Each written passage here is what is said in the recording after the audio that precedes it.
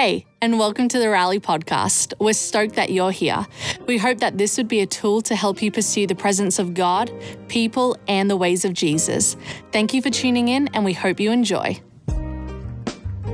Well, hey, Rally, welcome back to the Roundtable. I'm joined today by two of my friends. We've got Tyler and Angela. We call her Ange, and we are blessed because these two people, I genuinely mean this, love God a ton. And I'm really excited for today's conversation because this month we're talking about the book of Daniel and partnering it with the book Faith for Exiles and kind of journeying through just some of the practices and encouragements that it has.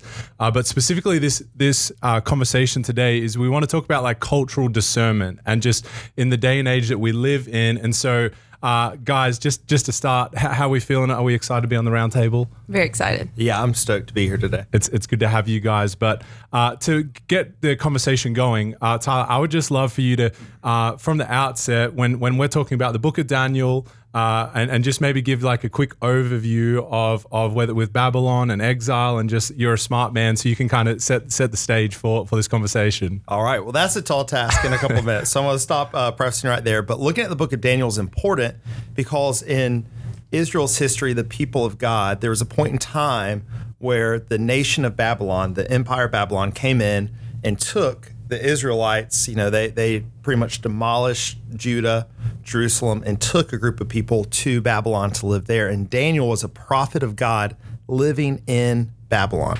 And so Babylon kind of takes on this idea in scripture to represent empire on earth.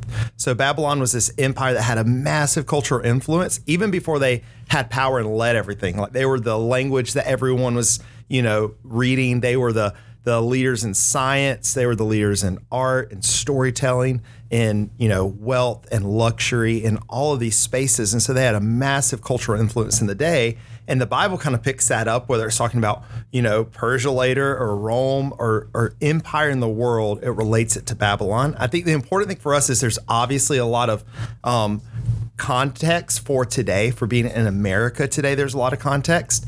And I think it'd be really easy to think about Babylon as like whatever team you feel like you're on, politically or nationally, like Babylon's the other team. And I think it's really important to understand in the Bible, Babylon's this idea of the kingdom of man winning. And so anything that we put our trust in for power, for wealth, for luxury, for mankind bringing kingdom really is us aligning with Babylon more than the kingdom of God. And that's a theme I think you're going to see in scripture. That's great. So Ange, when you're looking at the book of Daniel, what are the things that just like initially, obviously we're beginning the conversation, but just like stand out to you that gets you, I don't know, I know you're passionate about the book of Daniel. I love the book of Daniel. The thing that sticks out to me is in the midst of, what Tyler's talking about is there's this cultural thing happening, but there are still people that are loving God and sticking to his statutes within the culture. And then you see a separation between the two types of people, those that walk with God and those that do not. And the book of Daniel is full of stories of what it looks like to walk with God. And it does not mean that it is void of hardship or anything like that. It's that there's a nearness with God and there's the miraculous tied to it. So there's this sweet intimacy you see with Daniel and God in the book of Daniel, and it's just very beautiful, and it sets him apart, and there's just story after story. I mean, if I just would encourage anybody listening to this, please dig into the book of Daniel. Even if you can't sit and read it, put it on the Bible app and just listen to it in the car. It is a fantastic, it's anything but boring. So I love what you said of the intimacy that Daniel had with God in the world that he lived in. That's really where I want to go with this conversation today, is like the world that we live in currently has got tension. There's all sorts of narratives and culture, and whether you're in the South, talking about the North culture coming to South Carolina, or just I'm as an Aussie coming into American culture, or Eastern versus, like there's all sorts of culture. But I think it's important to have a discernment of what's going on in the world while being a follower of Jesus. So what comes to mind to you guys when just thinking about discernment in the culture that we're in, partner with following Jesus? Well, I think in explaining even the idea of discernment in the New Testament, I think we see that there's this, Paul tells us several times that everyone, whether it's, technically, I guess your spiritual gift or not, every believer is supposed to grow in their discernment. Yes. And so when we're discerning, we really are figuring out where is what we're hearing coming from spiritually. Where's it coming from, right? Like if Angela's talking to me, probably from your spirit, that's what you're talking from. But there have been things you said to me that have landed differently, and I've discerned, oh, that's from the Holy Spirit. Right. But also when you're talking to me, I've got to be discerning, is that coming maybe from something you're believing from the enemy, right? From another spirit that's going to weigh us down. So I think culturally, we've got to, lay this framework that everything is not physical. There's a spiritual reality. So we've got to understand where the messages and images that we're taking in, where are those things coming from? And then pit them against. That's why the Bible is so important. We're probably going to say that a ton today, but the Bible is so, like, read it. Even when you don't understand it, read it some more. The Holy Spirit will just put it in your heart. And, I think even before we understand fully what the Bible is, what it's going to do is give us a taste of, culturally when we take things in, some things we can't see why it's maybe wrong, but it doesn't taste right. Yep. Because we're so full of scripture. So Bible and friends really are the two things I'm going to say, like, will help us discern culturally. And as you're growing in discernment, that's such a great way to explain it. As you're growing in discernment, one litmus test is to say, okay, what does this yield? What is there, Galatians 5 talks about the fruits of the Spirit. Is there love, joy, peace, patience, kindness? Like, what fruit is this yielding when you are talking to somebody? Right. Like, what does this bear witness to? And so, that's just a great way to say it as well. And with discernment and during this time, one of the things I just want to mention is we do have an enemy, and it's not to focus on him because power is in Christ, but the reality is to not be mindful of his schemes would not be wise. And so reality is his real schemes are just to distort the truth, to accuse the brethren, to accuse others to you. And really that all comes through thoughts and suggestions. So you'll find a lot of this Babylonian lifestyle is rooted in thought. And so a lot of times, like, one of the things I've had with God recently is, hey, I have your heart. I won't fool your mind. And so a lot of this is renewed is mindsets too. So good. Tyler, earlier in the conversation, you talked about like Babylon as a spirit, and we see like this theme throughout scripture. So what does that mean then for us, like today, if like the spirit of Babylon, and then when you look at the story of Daniel as an exile, what does it mean, like the spirit of Babylon and then living as an exile? Like what can you unpack more of that? I think really when you first start thinking about the spirit of Babylon, it really is like the spirit of empire or mankind, like man's kingdom.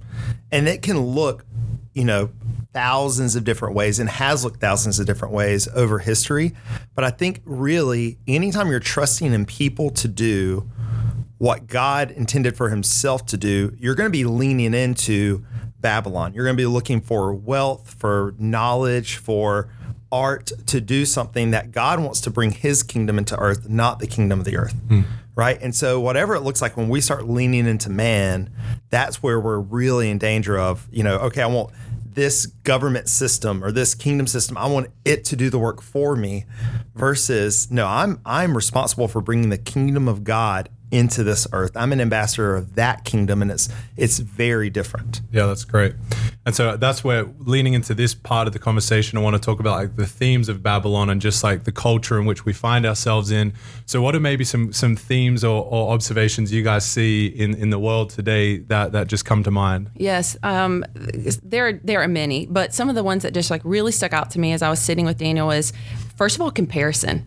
Comparison is a thief because what it really does is it either you want to rise up with someone or you want to rise above them. And what it does is it begins to steal someone else's uniqueness and significance. And so you see comparison in social media, celebrity, things like that, things of the culture of the day. And so, one thing to be aware of and just talking about, a litmus test for yourself is if you're on social media and you're following people or you're watching certain shows and what you're noticing is they're not yielding any fruit, that is something to really examine and say, should this be in my life? Should I be continuing on at this? Like, those are some areas with comparison. And you've got rush living and entitlement. Entitlement is a big thing that we see. And honestly, I have 2 little kids and I see it. Like, I think it's like in my face now. Tyler, I don't know if you agree with this, but I have conversations now with like, I deserve and I owe. And what's getting exposed in me is where I have areas of that now. And I'm having these conversations with the kids, but that is of the day right now. And it was of the day of Babylon as well. So those are 2 big ones that really stick out to me. Right. I mean, I have a 7-year-old right now, and that's not fair is one of his primary sentences when he doesn't like something I tell him. And I'm like, buddy,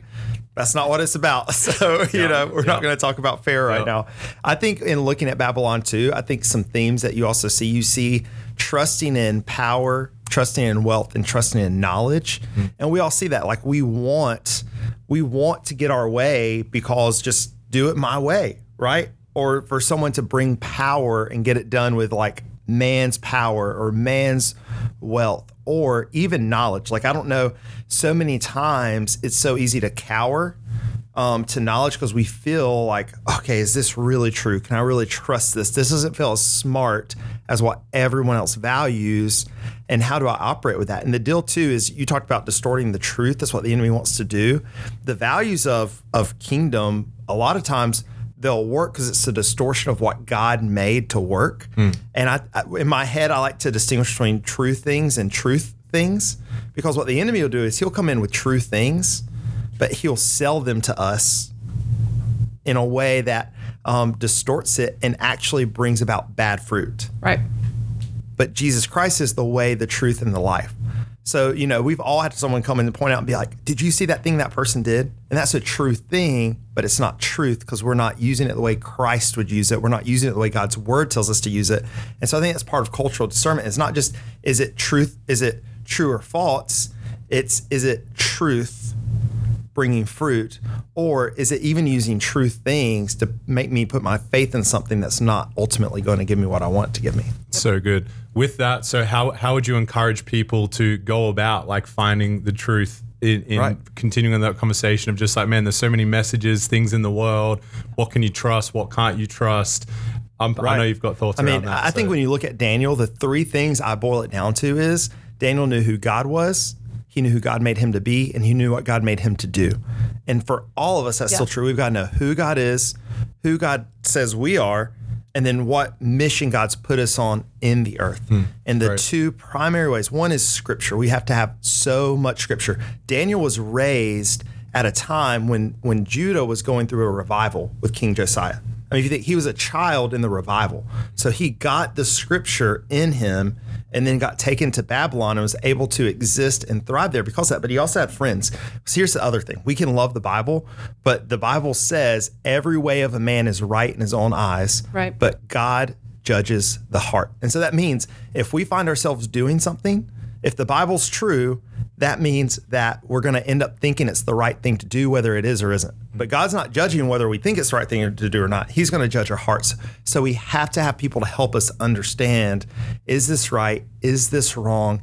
Teach me the way. Show me where I'm off course. So really that formation of scripture and friends is so powerful when we're trying to grow in those things. And you really see that with Daniel. And in Daniel 1, it talks about, and Daniel resolved. And so there is the word, but then you can know the word.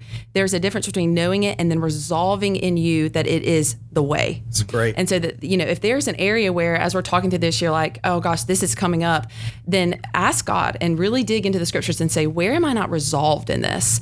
And I've had this encounter with God myself of, God, give me a picture of my future. I just need it. I need it. And I remember him reciting Jeremiah 29 over me, like, I know the plans I have for you. They are good. And I just remember this question rising up in my spirit was, do you actually believe this? And I had a resolve in that moment. And it came through many tears, but I have not moved. Once resolve happens, it's very hard for your feet to be moved off of that. And then with the community side, you see Daniel with Meshach, Shadrach, and Abednego. And it's like, they are, when you have those days when you're like, we know, like, you think about, I might be done. I might quit. And then you have that community to say, stay on the way, stay in the narrow. And that it just has a way. And you see this in the book of Daniel also with Meshach, Shadrach, and Abednego. It's beautiful. It's so good. You guys were talking earlier about just this idea of like, we're in the world, but we're not of the world. And I think both of you exhibit this like so well. Like, I think you're fully aware of everything that's going on in the world, but it's so obvious to me that you both have a purity and a love for God. And I think you just have wisdom to speak into that. So what comes to mind of, man, I'm trying to follow God in my workplace and people having conversations around things, and just unpack more of what does that mean to live in a way like that? I would say, there are a couple of things come to mind, but you do see in Daniel 2 where the king asks Daniel, so you can do this interpretation for me. And Daniel gives all credit to God. He means it's like none of the people that you've reached out to, but my God can do this. And there is a humility in that of acknowledging who God is. Also, you see Daniel as a man of prayer. And so in the same way we're going to talk about knowing the scriptures, we're going to talk about get in God with prayer. Dig in. If you don't know what that means, just start a conversation. It doesn't have to look a certain kind of way. It's basically basically entering a conversation with God and believing that he wants to talk to you as much as you want to talk to him. And then you see the community aspect of it, but you see a very high integrity man. There's a way of living that is of high integrity, and there's a cost to that, but there's also a peace and a settledness that comes with those that walk in that way. And you just really see Daniel exude that, and it sets him apart of, yes, he's a part of the culture and he's making a difference where he is. And also you see with Daniel, and back in Genesis with Joseph, there's a similar theme here of no matter the hardship, they didn't get stuck in the unfair of it. They resolved what they believed about God, and then you watch promotion happen with God, and there is an element of integrity that plays a role in that. In a massive way. And I really do think that idea of being in the world but not of the world is so massive. I mean, that's out of Jesus' mouth. You know, I had a teacher one time explain to me that the best picture in the Gospels we get of in the world but not of the world is Peter walking on the water. Right? So in the story, there's a storm on the sea. Jesus, is walking on the water, coming by, and Peter asks, "Can I come out?" So Peter gets out of the boat and walks to Christ on the water. And if you think about that water as the world, but Peter with his eyes on Christ, at least at first, he's able to walk on the water. So he's able to be on the water, but he's not in the water. He's not submerged in the water. And that idea of keeping his eyes locked on Christ and him focusing on Christ is how we're able to be in the world but not of the world, because we've got to know our mission. We cannot sit on the shoreline and not get wet just because we don't like. I wish I could just go to a cave somewhere with my Bible and just be me and God forever. Yeah. Like I really do. That'd be so much easier, but that's not the life that God has called us to. And that's not how his kingdom is going to come to this earth. It's just not, and at the same time, we don't just swim in the sea of culture and life, with a Jesus t-shirt on, like, okay, let's, I love Jesus, but I'm swimming in the world.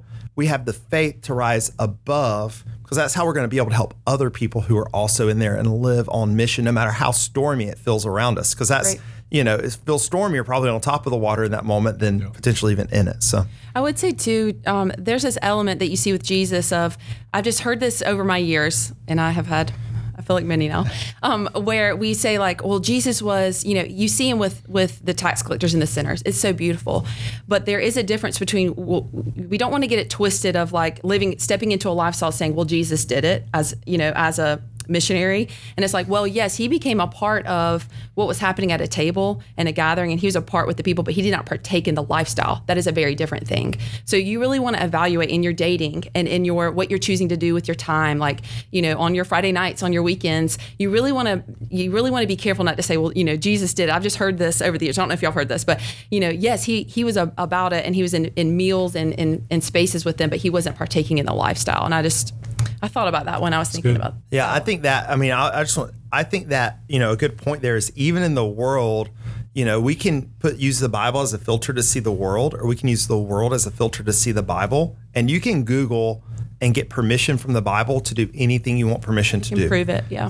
You can absolutely do that. But that is not what God has called us to. We have to go to the text first, get other people who love it and know it around us, and then we have to evaluate everything else through that lens. Because again, I think Christ knew who the Father was, knew who he was, and knew his mission in the world. That is how we go out and make that impact. That's great. I think something that I have seen in both of you guys of mentoring and just raising up the a next generation is, I'd love you to speak to, man, maybe it's a young adult who's all right, I'm in, I'm trying to follow Jesus in the culture and the world that we're in. Practically give some encouragements around whether it's finding a mentor or asking good questions or discernment, and just I think it's helpful to have conversation around practically what are some things that come to mind to just what are some good action steps out of this conversation? Absolutely. So if you're talking to someone who, you're saying, I'm in, you're probably already familiar with the Bible, I would say. You're probably already, hopefully a part of a church, part of a body, maybe a part of a group. I'm really going to speak to the mentorship piece.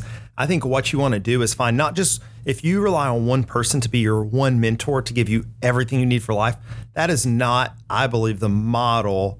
Christ could do that, but that's not the model anyone else is supposed to live by.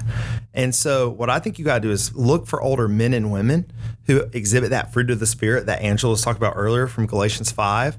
find men and women who are older than you, who love God and who have a life like you want to have, great. and then walk with them in that life, right? Because someone might know a lot about the Bible, but if they're negative, pessimistic, gossiping about people all the time, you don't want what they have, right? Like you want to go and find people who you're like, oh, this is what a Christian should look like, and they can help me look like that. And then just spend time with them too, because they might not know how to answer all your questions. They might not be a Bible student. They might not have gone to seminary, and they might not, write small group questions. They might not even know the things that it is that help them live that way. But if you can live with them enough, like that's the kind of stuff that's contagious. Yes.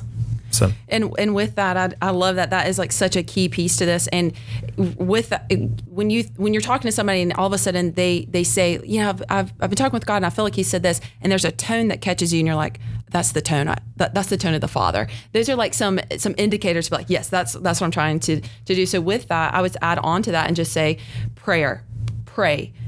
Can't emphasize it enough. You see it with Daniel. I mean, he was so consistent with this. You see it with the life of Jesus. These are things we want to emulate. So prayer and intimacy there.